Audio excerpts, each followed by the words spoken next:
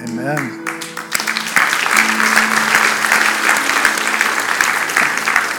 Thanks, you guys. Well, if you were with us last week, we began a new series looking through Revelation chapters 2 and 3. These are the letters to the 7 churches of the first century. And they're really important, as I explained last week. When you think about it, we have Jesus who taught for about 3 years, and then he was killed.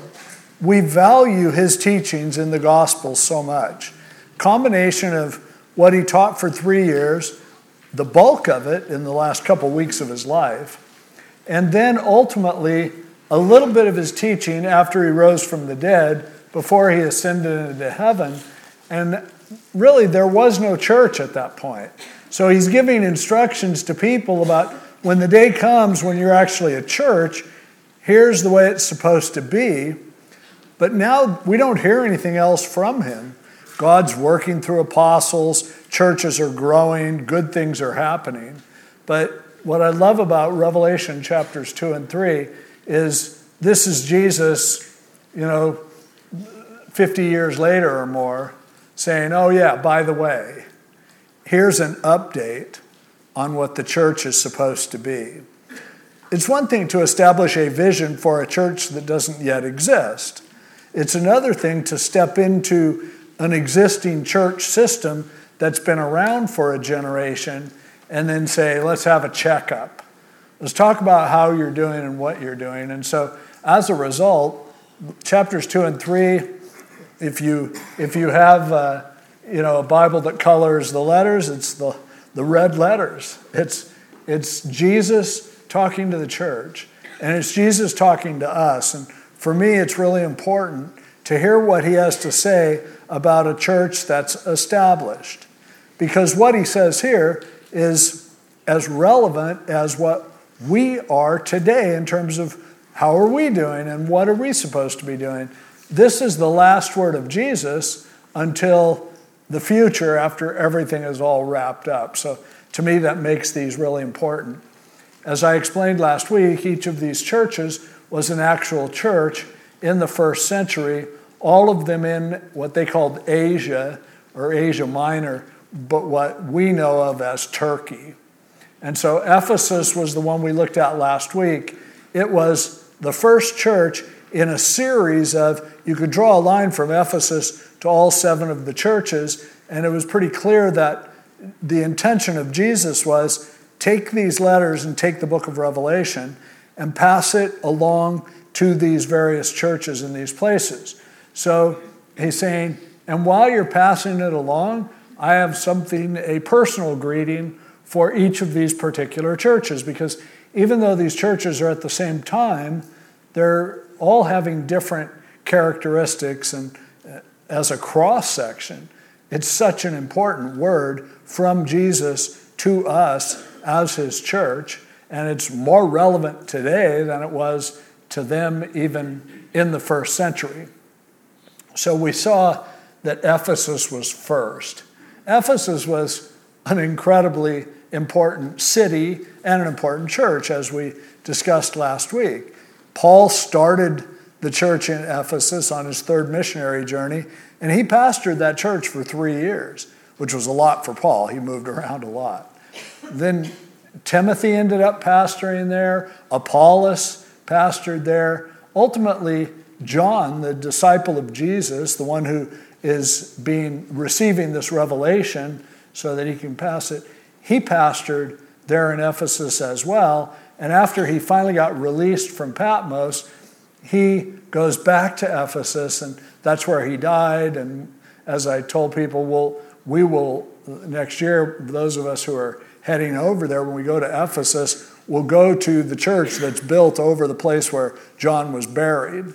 So it's a logical place for him to begin this message. The church in Ephesus, he had a lot of good to say about it, but he had one concern, basically one central concern.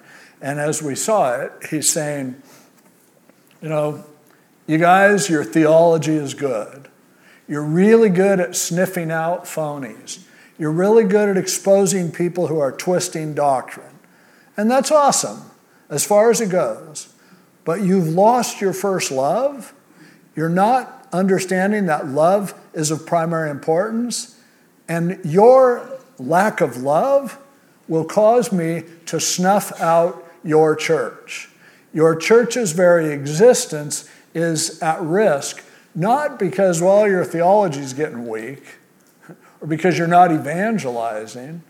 Your existence is threatened because of the fact that you forgot what matters most. You forgot that love is the most important thing. Now, for John to send this message from Jesus to his home church must have been heartbreaking, because John, we call him the apostle of love. He's the one, he called himself the disciple who Jesus loved. You read everything that John writes in his gospel and his epistles, and it's all about how important love is. And here he is passing this message down to his home church and saying, you guys are losing that love that defines you. And your survival is not threatened because, there's false teachers. That never threatens. The real threat is losing your love. You lose your love, you lose your existence. So they sent that message out, and it was an important place to start. Care about the things that are most important. And so now we get to the next church is the church in Smyrna. Now, if you remember, Ephesus is at a strategic location. If you look at it on a map, it's on a harbor right where the Aegean Sea is a huge bay that comes off the Mediterranean Sea between Greece and Turkey. And so Ephesus, or if you look on a map, they'll call it Kusadasai. That's the Turkish word for the city. But you can look at it on Apple Maps and it'll show you where it is. But it was a harbor that was right near where the Mediterranean Sea flowed into the Aegean Sea. And it was a strategic location. It was also a huge place for paganism, as we talked about last week. So there was a temple of Diana there that's one of the goddess Diana, which is one of the 7 wonders of the ancient world. So culturally, they really had it together. 100,000 seat amphitheater, a 20,000 seat theater. It was the center of culture, the center of paganism, and it was an important place for trade because of its location right there at the entrance to the Aegean Sea along the Mediterranean. So you see that. Now, as we get to Smyrna, which again on your Apple Maps, it'll be called Izmir, I-Z-M-I-R, but it's similar in a lot of ways to Ephesus, but it's a little further up into the Aegean Sea. And so it's a harbor as well. What we know historically, though, it was a superior harbor to Ephesus for a few reasons. I mean, first of all, because it's a little bit more up into the Aegean Sea, it's a little, 50 miles or so north of Ephesus, it is more protected from weather. When they would have storms, the silt would wash into the bay at Ephesus, and larger ships couldn't even get in there sometimes. But Smyrna didn't have that problem because of it being more protected. If you look on a map, you can see that. But Smyrna had like multiple large rivers that were flowing out of the land from all directions into their harbor. As a result, your trade could run up and down those rivers, plus those rivers could bring fresh water into the harbor. And so Smyrna had a really a pretty amazing location. Also, if you go there, or even if you just look on a map, you'll see it. They had this view across the Aegean Sea to Athens, the ancient, Greek capital. And that was a big deal to them because their city, like Ephesus, had been restored by Alexander the Great. So they were connected to Greece, and they could look out their window and see it out there, and that made it really interesting. they, what the Smyrna, the reason it was called Smyrna is because one of their major products was myrrh. It was stuff that was used for embalming fluid, which you go, God, what a thing to be known for. Of course, Jesus got it as one of his baby gifts, but obviously with some intention of symbolism there. But if you think about it, what better product, what better business to be in than the business of burying people? Because you always have plenty of business. I have a friend who has a mortuary, and every time I see him, I'm like, how's business? He goes, better than ever, because people are still dying. And so they had that going for them, but they had a lot of trade. There were also, in Smyrna, there were a lot of Jews that fled there after 70 AD when the Romans ran over, under Titus, had run over Jerusalem, spread the Jews out. Quite a group of them ended up there in Smyrna, which made for an interesting political climate there, because you have people who are, they were really big on Rome, but they could kind of get together. You had people who were super loyal to Rome, and then you had these Jews who were threatened by Christians because Christianity was growing by this time, and you're into the 90 AD or something. So Jews were scattered, Christians were growing, and the Jews found a strategic alliance with the Romans. Now that might seem weird. The Romans are the ones who destroyed Jerusalem. But at the same time, they were the big fish in the pond. And the Jews understood their biggest threat isn't Rome. Their biggest threat is Christians. And so they gathered together there, and all of a sudden, Smyrna became one of the major places where horrible persecution of Christians began to grow up. It became a popular sport.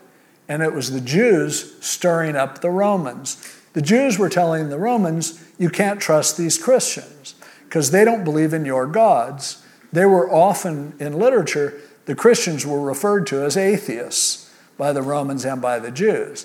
And that might sound weird to you, since we know that, hey, we worship the same God as the Jews, and they believe in one God. They're not polytheists. But what you have to understand historically is, am I boring you? Okay. What you have to understand, just checking. What you have to understand historically is the Jews had their one God, but they didn't care if people who weren't Jews worshiped other gods. That worked fine for them. In fact, it made them feel more special. We have our God, you have your gods, we all have gods. So for them, the idea that like Christians could say, nope, all those fake Greek and Roman gods, all the delusions, it's gone. There's only one God, period. So for them, the easiest way to stir up the Romans is go, those Christians hate your gods. Because they're like, we have no problem with your gods, because we have our God, but he's just our God. We're not into the business of making people Jewish. We understand that. So they weren't evangelistic. As a result, though, the Romans and the Jews began to really gang up on the Christians and persecute them. And so it was a place where some of the worst persecution came about during that time. So here's the letter to the angel, the messenger, really, of the church in Smyrna. And I explained last week, the word angel just means messenger. These aren't, people flying around, or, it's not Shohei Ohtani. It's just messengers. And so they're taking this message, perhaps the pastors. And he said, here's what I want to say to you. These things says the first and the last, who was dead and came to life. Each of these letters are addressed using some of the description of the glorified Jesus that you find in chapter 1. So if you read back there, you'll see where he extracts some of those things in order to identify himself. But it's interesting that Jesus, in writing to Smyrna, starts out by saying, I know all about death because I've done it, and I came back from it. Death wasn't the end for me. Death was very temporary. I had a grave that I just rented because I wasn't going to stay there. And so that's who I am. So now he's going to talk to them a little bit about death, which was, for many of them, was impending. And he's like, I know what I'm talking about. I've been there, you haven't. And so he's establishing this identity. And then he said, I know your works. I know what you're doing. I know how you're doing life. I see what's going on with you.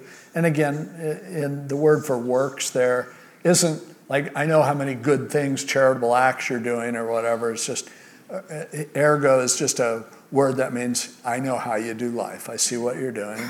And I see your tribulation. Now, there are people who go, oh, see, the church is there during the tribulation. The word tribulation just means pressure. It's used a whole bunch of times in a whole lot of different contexts. The 7 years of tribulation that Revelation's going to unveil is a whole different, it's in a whole different category than I see your tribulation. He's not saying you are in the tribulation now, because then the rest of it showing that it's yet future wouldn't make sense. The word tribulation just means pressure.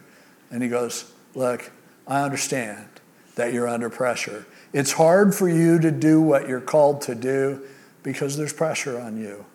And he said, I get it.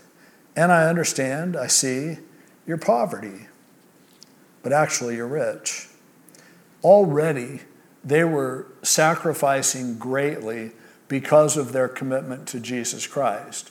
And at least partly because of their unwillingness to make a commitment to the emperor, to the Caesar. At that point, they had developed again, Smyrna was the first place where they out and out worshiped Caesar. They decided he's a god. And so everyone was kind of required to take a pinch of incense and offer it and say, Caesar is Lord. Now, for some of the people, they're like, he's Lord, and small l. They would play this game. But the Christians were so convicted that there's really only one Lord that they would refuse to make that pledge. As a result, it affected their ability to do business, even as later on in Revelation, we will read about people who won't worship the beast, end up, it costs them their ability to buy and sell and to do business. So this was already being experienced by them. And he goes, I get it. You're becoming poor because of your integrity. But the truth is, you're actually much richer than people who sell out in order to compromise their faith. So I know that. And by the way, this is one of the only churches that he doesn't tell them anything bad that they're doing. We saw in Ephesus where he's like, okay, you got this, that's good. You got this, that's bad. You got this, that's good. These guys, he doesn't say anything bad about them. But he said, I know the blasphemy of those who say they are Jews and are not, but are a synagogue of Satan.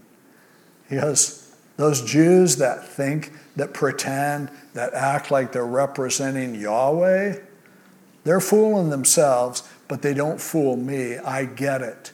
They are blaspheming.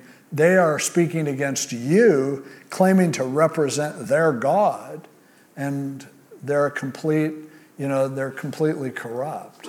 There's nothing real about their faith. They don't even deserve to be called Jews. They're a synagogue of Satan.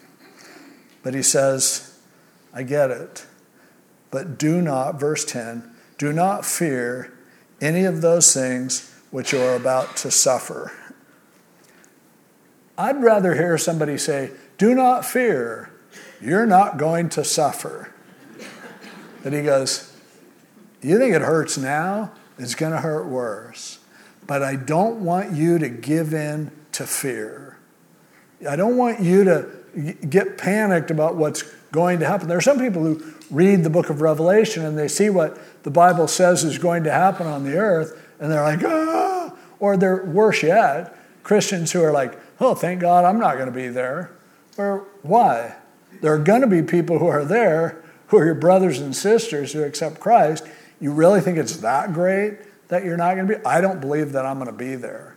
But at the same time, it's like, I'm not afraid of that. If it turned out that I was wrong and that the rapture isn't coming before the tribulation and I'm going through the tribulation, that does not give me great concern. I would be thinking about how many people I could take out before they cut my head off. And I'd be like, well, it's good, at least I know my mission. But he says, look, I don't want you to be afraid. Bad things are going to happen. And for a fact, things got much worse in Smyrna, for sure. But he said, fear is your enemy. Indeed, the devil is about to throw some of you into prison. Oh, great. And their prisons were awful, by the way. That you may be tested, and you will have tribulation for 10 days. People debate what this actually means. There are some people who say they talk about there were actually 10 emperors, and as a result, it's talking about all of those. Other people say, well, the final emperor who was persecuting the Christians really bad was in office for 10 years, so 10 years is 10 days. It's probably just a Greek expression that means for a while. It's like 10 days. You can deal with anything for 10 days. But he said, be faithful until death. Thanks. I was really hoping that there was some escape clause here. He said, nope, you're being persecuted now, you're sacrificing now, but someday you're going to get killed. And you remain faithful. You're going to get killed one way or the other. You just don't, you have your priorities straight if you remain faithful while you're being mistreated and ultimately killed. And I will give you the crown of life. Crown of life is mentioned in other places as a reward.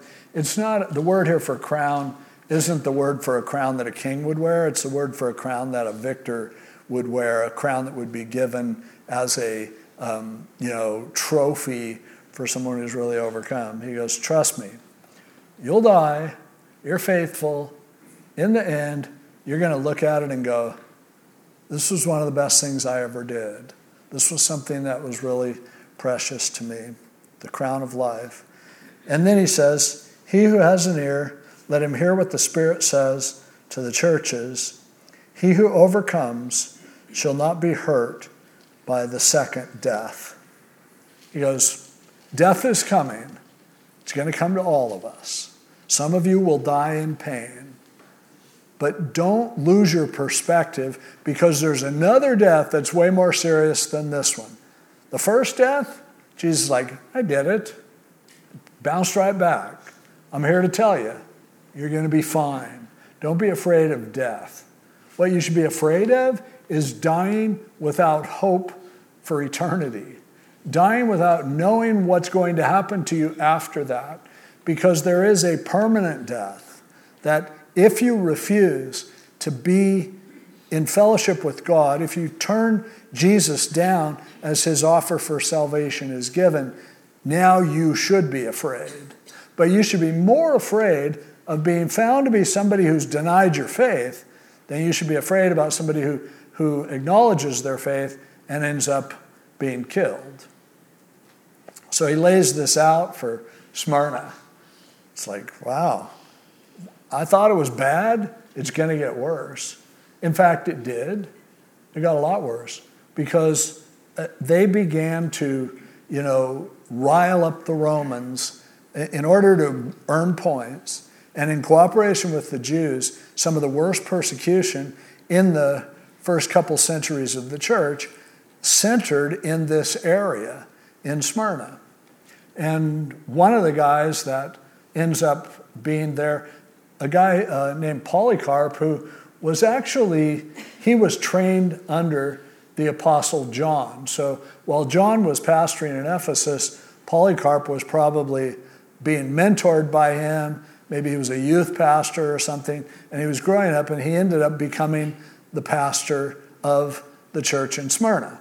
So he had that connection. Well, Polycarp, if you follow through history or you read about the martyrs of the church, he was one of the most well-known ones. He had been faithful. He had served the church. Persecution was getting worse. They had a whole arena where they would bring Christians down there, and they thought it was a great sport. you offer them incense. They go, take a pinch of incense and say, Caesar is Lord, and, you can go free. And, they're like, you could cross your fingers, you could, Lord, but not, whatever. But they paraded people, and there was a crowd there hoping that some Christian would say no, because then they would release the wild animals and have them tear them to shreds. And it became a big sport. And you go, how sick was that? But let's face it, it's still a popular sport to watch people devouring each other, just not quite like this. But they started yelling, bring in Polycarp. Guy's in his 80s. And they finally dragged him down there, and he walked into the arena, and they said, okay, pinch of incense. Say Caesar is Lord. Come on, man. I don't want to kill an old guy like you. Dude, just do it. You don't have to mean it. Just say it. And he goes, not going to say it. And the crowd just went nuts. Said, release Polycarp to the lions. But by that time, it was so late in the show that all the animals were pretty much full, and they'd taken them off into their cages. And so the Roman proconsul of the day said, we'll burn them at the stake. And they're like, okay, fine. So they tie him up to a stake, and they put wood around it, and they light it on fire. But he's not being burned. He's singing praises to God. And the proconsul goes, come on, you idiot. Just say that Caesar is Lord. Deny Jesus. And he said, for 86 years, he has been faithful to me, and I will not deny him now. And the guy's just infuriated, and he's really mad that he's not burning. And so then he took a big spear and stuck it in him. His blood came out and put out the fire. People who were witnesses at the time swear that as Polycarp died, singing a praise to God, that a dove flew up out of the flames and smoke and flew into the heavens. And people are like, wow, that guy really believed what he said. He was probably 86 years old. Now, the people who want to believe in infant baptism, by the way, use Polycarp's statement, he's been faithful to me for 86 years, to argue that he was baptized when he was a baby, and that's why, but that's silly. There's nothing biblical or historical to support that. But there he is. And imagine you're somebody that's a part of his church, and you're like, you're remembering what Jesus said. I told you it was going to be like this. I said this was going to happen. And I'm telling you, there will be times when you make a choice between your faith and an absolute denial of that faith. And it won't go well for you on this earth. I'd love to promise that miraculously you'll be delivered. Nope, you're going to die. And, if you're in Smyrna, you're like, wow, I thought we had it bad now. It's going to get worse. It's one of the reasons probably why Jesus didn't write anything negative to them about them, because, trust me, you're going to learn soon enough. Everything else, you're going to learn what matters most. When I consider this and I think about our age, about the church, here we are a couple thousand years later, what do we know about persecution?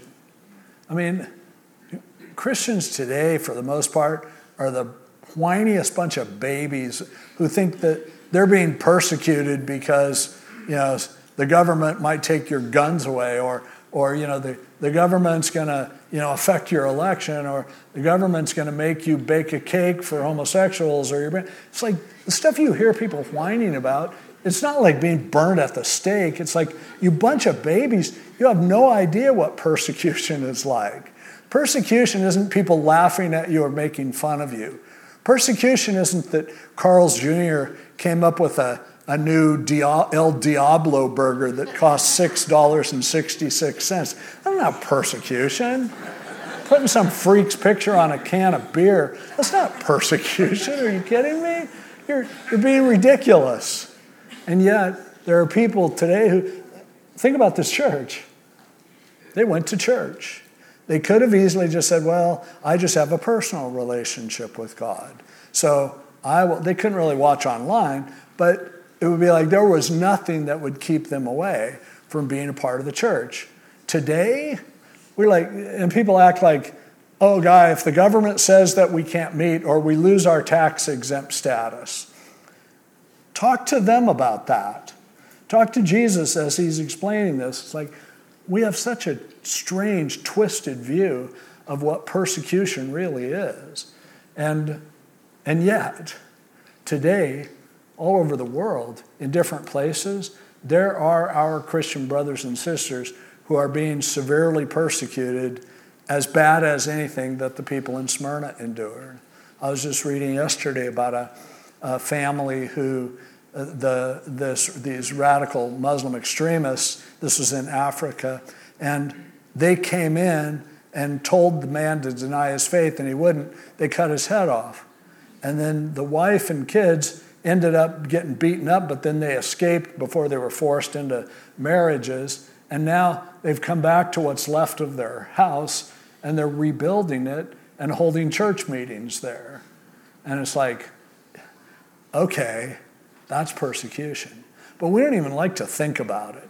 We don't even like to consider the fact that there are people today, when I decided whether to go to church or not, well, I kind of felt obligated. But, when I'm making those kind of decisions, there are, all across Iran, Christians who are being persecuted under the threat of death, and they huddle together and they go to church anyway.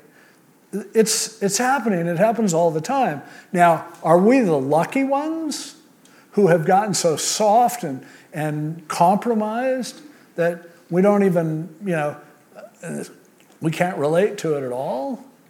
The people who are being persecuted often say every day they pray for us over here because they know what wimps we are, and that if things take a turn, we will have no idea. We're used to a popular Christianity. We're not used to being targets. And when we become targets, now you find out what your faith is really made of. By the way, when it comes to what brought this all along, be very cautious about making alliances with Caesar, making alliances with a particular political interest, issue, or party. I get why you want to do it. It feels great to think that we are going to get more power if we can get the right people into position. No, that never has worked. Study your history. It doesn't work that way. It can't happen that way. The truth is, we are always designed to be a minority that's under persecution. And if we compromise and we sell out to Caesar, even in a small way, it's like, let's just throw a little, incense out to him and go, he's awesome, him and Jesus. That's exactly what Jesus is warning us about. And it happens all the time, by the way. The desire to be popular leads to a compromise of what you really believe, and now you're very careful to grease the right palms and to support the right people. Why? Not for the gospel, because I want my life to be comfortable. I want to insulate myself from persecution. A while back, there were a group of Christian leaders and pastors who were invited to go into the office of our national leader and pose for pictures. They all got it on social media, praying for this guy. And I love that. I think it's cool. Except when they left his office, he turned to his aides and said, what a bunch of blanking morons. That's Caesar. That's the way it works. Sorry, we're never going to fit in. We're never going to be on the winning side until death happens. We're never going to be on the winning side until Jesus returns. You can take all the pleasure you want in thinking that if we whip up some big thing, we're going to take over. Learn from what Jesus said to Smyrna. It doesn't work that way. You'll know you're doing it right when people hate you. You'll come to understand ultimately that death is what you look forward to. You will get this perspective that Paul talked about when he said, for to me, to live is Christ, and to die is gain. Do you understand? You're going to die. Now, I know the rapture could come and you won't. But for almost 2,000 years, people have died. And maybe you have a friend who didn't, whatever. Good for you. But you're probably going to die. Are you okay with that? Have you come to terms with the fact that Jesus said, you're going to die, but I've done it already, and it's not that big of a deal. Don't live your life in fear of death, because it happens whether you are afraid of it or not. But what you will do by living in fear, by living with a manic obsession with trying to connect and be popular and let's get stronger and let's become a powerhouse. And it's like the cost of that is you waste an opportunity to truly understand what Jesus is actually saying here. And that's something that we ignore at our own peril. But if we understand that death is the end of all of us, and then what happens after, now everything begins to come into perspective. If I'm living my life saying, I don't want to compromise, I'm not trying to make a big splash, I'm just wanting to live faithfully. And if I'm not being persecuted, I'm getting suspicious of why. In the end, we all die, but we choose. Do I die with faith in the one who died for me? Do I die with the knowledge that I'm coming back and better than ever, and I will live for an eternity? That's the biggest question that there is in life. Is, do you understand you're going to die? Do you know what's going to happen afterwards? And so Jesus is sharing this with Smyrna. And I guess if life is going to hurt, I would like somebody to know that it's not a waste. That when it looks like I'm a loser on the earth, when it looks like things aren't going my way, not a concern. He said that was the way it would. He predicted it. He told us, no, you're never going to be popular. You're always going to be killed in one way or another. You're going to give your life. But give it for what? At what price of compromise will you sell out your Lord? That was what Smyrna needed to know. And that's the difficult decision that we need to face as well. Unless you think that somehow we've advanced way beyond what Jesus was saying here and things are different today. We're winning. No, we're not. Well, we're not being persecuted. There's a reason. Who needs to persecute us? We're weak and frail and gutless. If you're not being persecuted, you're probably cutting corners somewhere. Something to think about, at least. Let's pray. Lord, thank you for the church at Smyrna. Thank you for people like Polycarp and thousands of people since Polycarp who were willing to suffer rather than to kiss up to the government, rather than to compromise their faith, rather than to opt for a pretend version of Christianity that wins. The only way we win is with death. We thank you for that message, because some of us are probably facing persecution right now. But our brothers and sisters all over the world facing horrible persecution and thriving because of it. I pray that we would see that perspective. Help us to quit being crybabies about stupid little things that don't matter. Help us to stay focused on eternity and the knowledge that we're going to suffer and we're going to die, and then the good part comes. Thank you, Lord. In Jesus' name, amen.